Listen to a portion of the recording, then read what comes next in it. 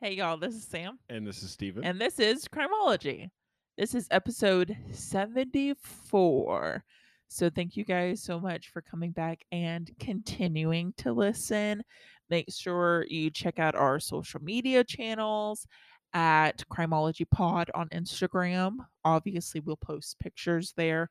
On Facebook, we post our source material. So, where we get our information, a lot of times I talk about interrogation videos, yada, yada, yada. I post all of that on our Facebook page. If you want to go look for additional information, you can go there.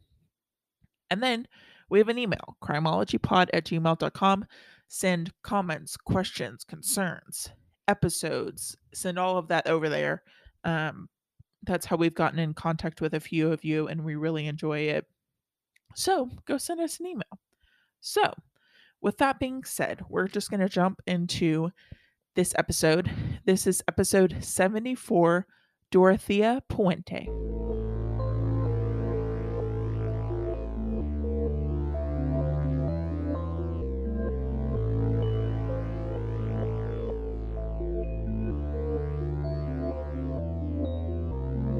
So I will first plug that there is an episode about this case on Netflix. This series is called Worst Roommate Ever, and that is how I first learned about this case. So go check it out. There are a couple more episodes in that series, and they were all really good. So go watch it. Is this a show about you or? No. Your wife thought I was a good roommate. She better think I'm a good roommate. Anyways, Sorry, it's been a while since I've been able to rip you, and that was just calling to me of it's time to rip Sam. whatever. Anyways, Dorothea lived in Sacramento, California, where Dorothea worked as a caregiver for the disabled, both physically and mentally. She would travel from home to home and see patients in their homes and had the ability to prescribe them medications and would provide them care in their homes. So she would come into people's houses and essentially drug them, and then she would steal checks, she's stealing jewelry, cash, and then she would end up cashing the checks. Okay, so a little bit into your outside of your your real adult life. Right. You not I wouldn't say deal with this, but like you kind of have you Right. kind of deal with this in a way. Right. Would it be very easily for someone to do this now? Oh, I mean, I specifically work in hospice. So I specifically work with technically people who are in the last 6 months of their life. So a lot of times it I say this, and you've got to get my sense of humor and also get what I do for a living, but we essentially do give them a lot of these medications that just help them feel comfortable. So it would be essentially super easy for you to do this. And unfortunately, we do run into a lot of circumstances where children of our patients will come and try to have their parents sign over the car to them, sign over the house to them when their patient's not in their right mind. Right. So essentially, this does happen a lot more than you think it probably would. Um, Maybe not to this degree of cashing checks and stuff like that, but essentially it happens far more than you would like it to. Okay. That's kind of not When you have I'll say it, when you have somebody who is in the state that they're in, they're an easy target. right. So, Yeah. Okay. That's what I was thinking, but I just wanted to just hear it. get it firsthand. Yeah. Yeah. Yeah. I don't do it. Let me throw that out there. I love my job. I want to keep my job. Yeah, I don't do it. I'm not trying to incriminate Sam at all. Let's make that clear too. So, 1982, Malcolm McKenzie accused Dorothea of drugging him. He said they met each other at a local bar and Dorothea went home with him. He said he woke up in the middle of the night, but he wasn't able to move. So he said he laid there in his bed as he watched Dorothea steal from him and then leave. So after this, Dorothea was arrested and charged with theft crimes and sentenced to 5 years in prison. This is when officials start to figure some things out about Dorothea. They figured out she was not a doctor or a nurse and had no medical background to be prescribing people these meds that she was giving them. And then they also found out that Dorothea had a criminal history in the past from the age of 19 for forging checks, being a prostitute, and then later being madam. So when the news broke about this case against Dorothea, the family of Ruth Monroe also came forward and said they believed that Dorothea also drugged and killed their mother. April 1982, Ruth moved in with Dorothea, but soon after moving in with Dorothea, Ruth passed away from an overdose. When Dorothea was questioned after the death, she said that Ruth was really depressed and that she committed suicide. Now, at the time, details with Ruth's life, no one really questioned it. So, Ruth's death was labeled a suicide just because of details surrounding Ruth's life at the time. It kind of, you were like, well, she was going through A, B, and C, so she could have Right. killed herself. So it wasn't really ever questioned. Yeah, my guess is it probably was just like there wasn't enough evidence to even like Right, push Dorothea to be like, "Oh, right. did you, even question her, like really get into questioning her about that." So I mean, And Dorothy is known in the community. During the time that she does these, she is around the age of 60. I think she goes to trial, and at the trial, she's 63. So during this whole time, she's in her late 50s, early 60s, but she looks like she's in her late 80s. Like she looks significantly hmm, older than she is. right. So she definitely uses that to her advantage to act like the poor, pitiful old lady when really she's more agile than she's letting you know. But she's very known in the community. And so, because she is taking care of the sick and disabled, people are like, oh, she's such an angel and she Mm-hmm. does so much for the community. And so, again, when people are like, oh, Ruth died in our house, Dorothy is just so kind and she probably took care of her until the very end. Right. Yeah. Yeah. So, yeah, adding that to the equation too. Interesting. So when Dorothea gets out of jail, she stops caring for people at their homes and instead has people move into her home and cares for them there, even though part of her parole was that she wasn't allowed to be the caretaker for anyone. Besides her being in violation of her parole, what she's doing is very illegal. So, how she would get around this was the fact that she had been married 4 times. So, including her maiden name, she had 5 different last names she could use. So, if she got in trouble or if people started questioning her, she could give a different last name that didn't have a record attached to it. And then officials would never know who she was or what she was doing. So basically, what you're saying is, if you ever want to get into like criminal activity, Marry a and bunch of and people. you're, well, I mean, really, well, I mean, I guess you could be a male and take the I female's mean, last right. I name. I guess you mean, could. and progressiveness. I don't know, but yeah, And then just go by and be crime like, "Oh, yeah. crime tip 103: Okay, we're not marry helping people." 16 different people, so then that way you always have a real alias you can use, not a made up one. I mean, There we go. there you go. Crime tip 103. Okay.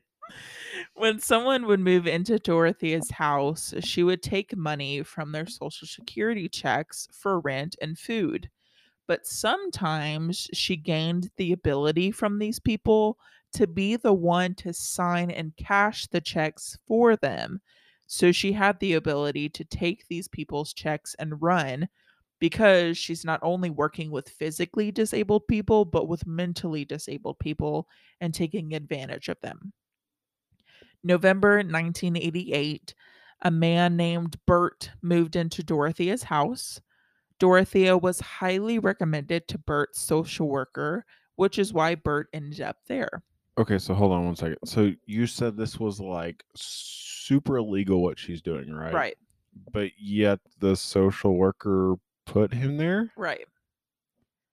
Like would that person be in like in the wrong? I mean, 100% is in the wrong because you're not asking for, and again, I don't know exactly what you would need, but you're not asking for the certificates or any Oh yeah. again, I don't know what you need.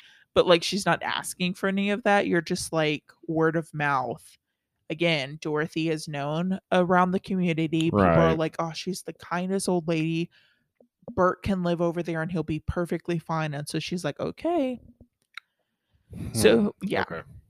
A Just few wondering. weeks after Bert moved in, his social worker called the house to see how he was doing.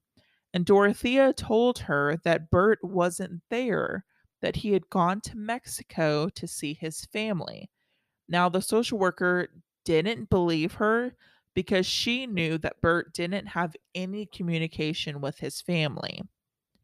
And so a week later, when she called again and Dorothea told her Bert had moved completely to Mexico, she knew something was wrong and labeled him as a missing person.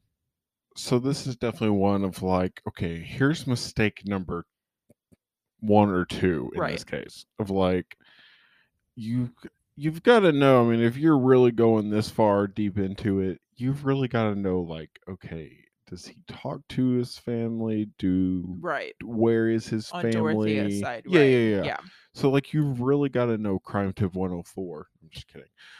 Um like you've like if right, you're really going this deep into it, you've really got to know the full situation. You can't just be like, "Oh yeah, he went to Louisiana right. for 3 weeks and then he's going to Florida." And so, I mean, you can't really get away with doing that. Specifically when you work with mentally disabled Well, and people, they especially can't just up when and it's leave. one person too. Right, You can't right, be like, "Oh no, sorry, that's somebody else." right, right. So officials go out to Dorothea's house to ask about Bert. When they get there and see all the people there, they ask what those people were doing there because remember, part of her parole was that she wasn't allowed to be a caretaker. And this is when Dorothea admits that she is in violation of her parole, and says she's the caretaker for these people. So at this point, police ask if they can search Dorothea's house, and she agrees. So officials said that they noticed these small blue pills all over the house. And when they looked into it, they found out that these pills helped people sleep. So it's thought that these were the things that Dorothea was giving everyone and helping her commit the crimes that she did. And when I say these pills were everywhere, like not even in pill bottles, they are Just like in laying around. bedspreads, they're in the corner of rooms, they are literally everywhere. Mhm. Well, yeah, that's I mean, number 2 tip. If you're going to commit crimes with pills, make sure they're not anywhere Right. spread out. Don't let them go out all over the place. But yeah, I mean I mean especially if it's like what we know as melatonin today, if it was basically that or if it was a higher grade Mhm. of that, like that would clearly make sense that this is if she's giving people these, that's to kind of make them go to sleep or sedate them a little bit. Like that's clearly what she's going to be using Right. to pull whatever off. So the social worker asked police if they could dig up in Dorothea's backyard. She said she had a feeling that there was something in the garden back there. So when officials are finished searching the house, they just go ahead and ask Dorothea if they can dig in her backyard, and she says yes. So when they start digging, they find multiple pieces of cloth and something that looks like leather. They continue digging in these areas and they soon find well, skeletal remains. It later becomes clear that the leather type material they find was human flesh. Whoa. With the first body that they find, they take Dorothea in for questioning and they have video footage of her interrogation, and she's just not acting like someone who just had a body found in her backyard. And so this is what I talked about, that she acts extremely older than she is. This is definitely, you can see this in this interrogation video. She is basically emotionless, and she's just telling officials that they will find out how long that body has been in the ground, and they will realize that she didn't do this, that she's just an old lady. There's no way that she could have dragged these grown men into the backyard. First off, there's no way that she could have killed them to begin with, and so she's definitely playing this I'm a poor, pitiful old woman card. So this kind of goes back to, I can't remember exactly which episode it was, a couple weeks ago. I think it was right before the one with the Taba on it, and it was the one that was like, they were like, "You did this, didn't you?" And then she was just completely just Right. emotionless. So it's something like, I don't want to say like, if you commit a crime like this and you just show zero emotion, like that you're, I mean, if you do a crime like this, you have zero emotion. If you do a crime like this, yeah, you're yeah, yeah, literally not human. So you're going to act not human. yeah. It's wild. So the digging at the house continues, and a couple days later, another body is found. At this point, when this second body is found, no one can find Dorothea anymore. So officials put out reports for her so everyone can be on the lookout, and digging continues. So altogether, 7 bodies are found in the backyard, with one of the bodies confirmed to be Bert. So when bodies are still being pulled from the backyard, Dorothea is recognized at a bar and arrested almost 1,000 miles away, and officials fly down to get her and bring her back. That's crazy that she was just like, she skipped town and then she's just like chilling at a bar. Right. Trying to find our next person. Right. So when the bodies are discovered, the family of Everson Gilmoth come forward and said they think Dorothea killed their father too. When Dorothea was in prison, Everson and her started writing back and forth, and when she got out of prison, the two got engaged and Everson moved in with Dorothea. Officials from a surrounding town reached out and said that they had a John Doe that matched how the other bodies were found and how the other bodies were passed away.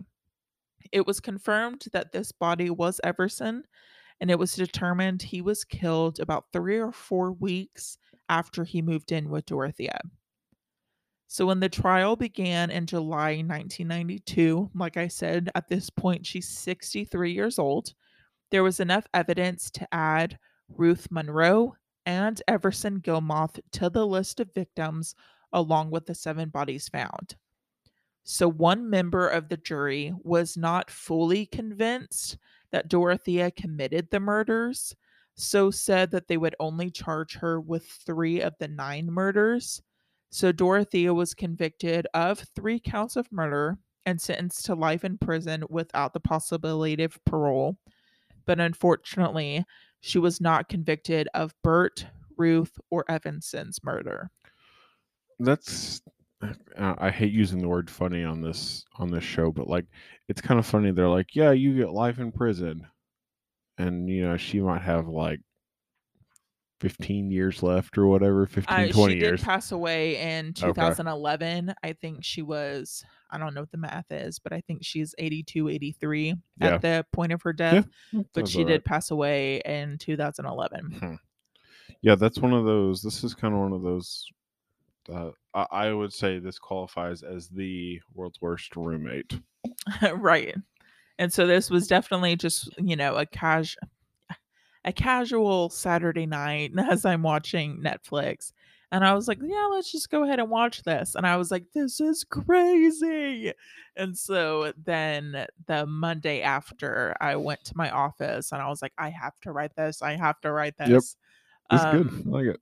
so this is a crazy case, and so this how she gets away with it and how long she gets away with it. I think yeah, that's the big thing to me of how long she's able to get away Right. with it. And the funny thing is too, she's like, "Yeah, you can search my house. Yeah, you Yeah. can dig up my Yeah. backyard." It's just like she's completely forgotten everything. Right. I mean, I also, but like having multiple last names is Oh yeah. something that like not everybody has the ability to do.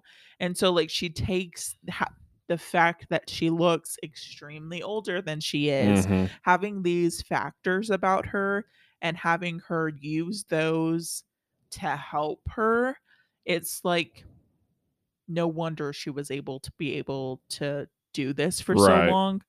But unfortunately, the amount of people that she screwed over in the Mhm. meantime. Oh yeah. But anyways, episode 74, this was a good one. So now we're going to go into Steven's conspiracy corner. So this is kind of a conspiracy, kind of missing persons crime of the week. I've bundled basically everything except for Florida Man into this one. So this story I found it just it's very funny whenever Google, like when I go to open up a new web page on my phone, and it like gives me stories I might be interested in. So like when this popped up yesterday, it was like this this story and something like with the new college football game that's coming out next year and like some sports thing also. But I saw this one and I was immediately intrigued by it. So basically, the headlines this one: after 35 years missing, an Air Force captain mysteriously reappeared in the Bay Area. Mm, Um, so this story, I grabbed a lot of this stuff from this article from the San Francisco Gate by Andrew Chamings, I believe is how you pronounce his last name. But so I'll kind of read through this kind of quick, and we can talk about it. So basically, uh, this guy goes missing. His name is William Howard Hughes Jr. Um, and basically he ended up um, in June 6th of 2018 after 35 years of being missing. The Air Force special agents knocked on his door and arrested him for um, desertion. So it's really kind of interesting. So basically, he disappeared just out of nowhere in 1983, and he was wanted across the globe by numerous agencies from the Air Force to FBI to even Interpol. Um, at one point, they thought he even had defected to the Russians because this was at the time of during the Cold War, and with all that going on, everybody thought that as soon as he disappeared, that's basically went to go work for the Russians because um, he has some very high credentials and knowledge of United States um, uh, entities, properties, whatever it is, background. background. So basically, he was born in Seattle, Washington, in 1950. He left there in his 20s to start his career in the Air Force when he enlisted in 73. So he was 23 at the time that he enlisted in the Air Force. And so in 10 years, he actually had moved all the way up to captain at Kirtland Air Force Base in Albuquerque, New Mexico, where he gained top secret access working on a NATO program that controlled missile launches and missile warning systems. Ooh. So he he bought a home there in Albuquerque near the base and lived alone. In July of 1983, he transferred to the Netherlands for a kind of quick work trip, so he could kind of work on the same technology there that he was working back here. Um, and he was due back. Basically, he was gone for a month. He was supposed to report back to Kirtland in Albuquerque on August 1st, but he never returned to the base. Mm. So the Air Force revealed that he was seen withdrawing money from various ATMs in Albuquerque in late July. It was approximately almost $29,000 from multiple locations. Um, Whenever they searched his home, they found to-do lists and book to read upon his return. His car was later found at the Albuquerque airport. Um, and then he was officially classified as absent without leave on August 10th, 1983. So basically, this whole disappearance, like I was saying, came in the in the days of the Cold War. So basically, that was just like that was a very giant thing back in the 80s of like it could be nuclear war Right. at Right. a drop of the pen. Um, and so basically just completely disappeared. Um, and then it's noted here in the article. It says a search through the archives reveals that William Howard Hughes's name was not mentioned once in the press between 1987 and 2017. Wow. So for 30 years, his name was not mentioned. And if you can imagine how, like, if you not escape, but like if I'll call it run away, Right. And you and your practically get away name with it. is you think Yeah. you're Scott. I mean, you think you're good to go. You're like, Everything. yeah, now I can come out of hiding. Yep. So in June of 2018, um, U.S. Department of State special agents traveled to Daly City on a passport fraud investigation to interview a man living as Barry Timothy O'Brien, I believe is how you pronounce his last name. So, in this Air Force news release, it said after being confronted with inconsistencies about his identity, the individual admitted his true name was William Howard Hughes Jr. and that he deserted from the U.S. Air Force in 1983. Wow. So when he was arrested, he was taken to the Travis Air Force Base in Fairfield, which is it's kind of around the Mhm. area. So um, he was just he kind of gave his confession type of and reasons why he left. He said, he became depressed about being in the Air Force in 1983, so he just left, changed his identity, and he'd lived in California ever since. Interesting. So he did get charged uh with this. So basically it's he was facing up to 5 years of confinement, forfeiture of pay, and a dishonorable discharge. The military court's records revealed that Hughes was found guilty of desertation, desertion, and he was sentenced to only 45 days in military prison in Mm. September of 2018. I was just about to ask if there's like a what is it called? That like after this many years, you pretty much get off scot free with it. You know what I mean? Right. Yeah, and I think I think it's still as I mean, his that's on less his than probably what you would normally get. right. Yeah, So, yeah, yeah. But I think the key thing too is like he didn't do anything. He was just like, right, he peace just out, didn't see show ya. up. Yeah. Right. So, and here's the also interesting thing about this.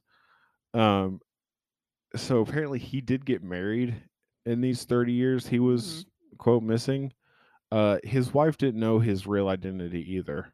Interesting. So, the San Mateo County Court records, fired her she filed for a marriage annulment 2 months after his arrest. Mm. So, this is kinda so this is and I didn't really get into conspiracy as much as I was thinking it was, but, like, but I mean, it's a little bit of, like, 30 years in his but that's also the government, and so we won't go into that conversation. But, like, 30 years that your name is not put out there, and it's just wild that the fact that people can do this, like, and Oh, yeah. do it good. Well, and the kind of the and, like, basically, the like, the questions at the end were like, "Why did he just not resign?" "What caused him to Well, do right, this?" right. And the last thing that I really liked this line, it was it just a coincidence that a captain with top secret clearance working on highly classified missile tech became disillusioned with the work and walked out at the peak of the Cold War without telling us all? That's the That's thing. where the That's what I'm conspiracy like is. exactly.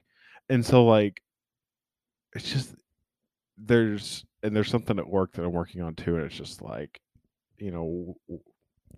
for example, it's just like we shipped these items, Mhm. the pictures show it, but the customer is saying that they don't have them.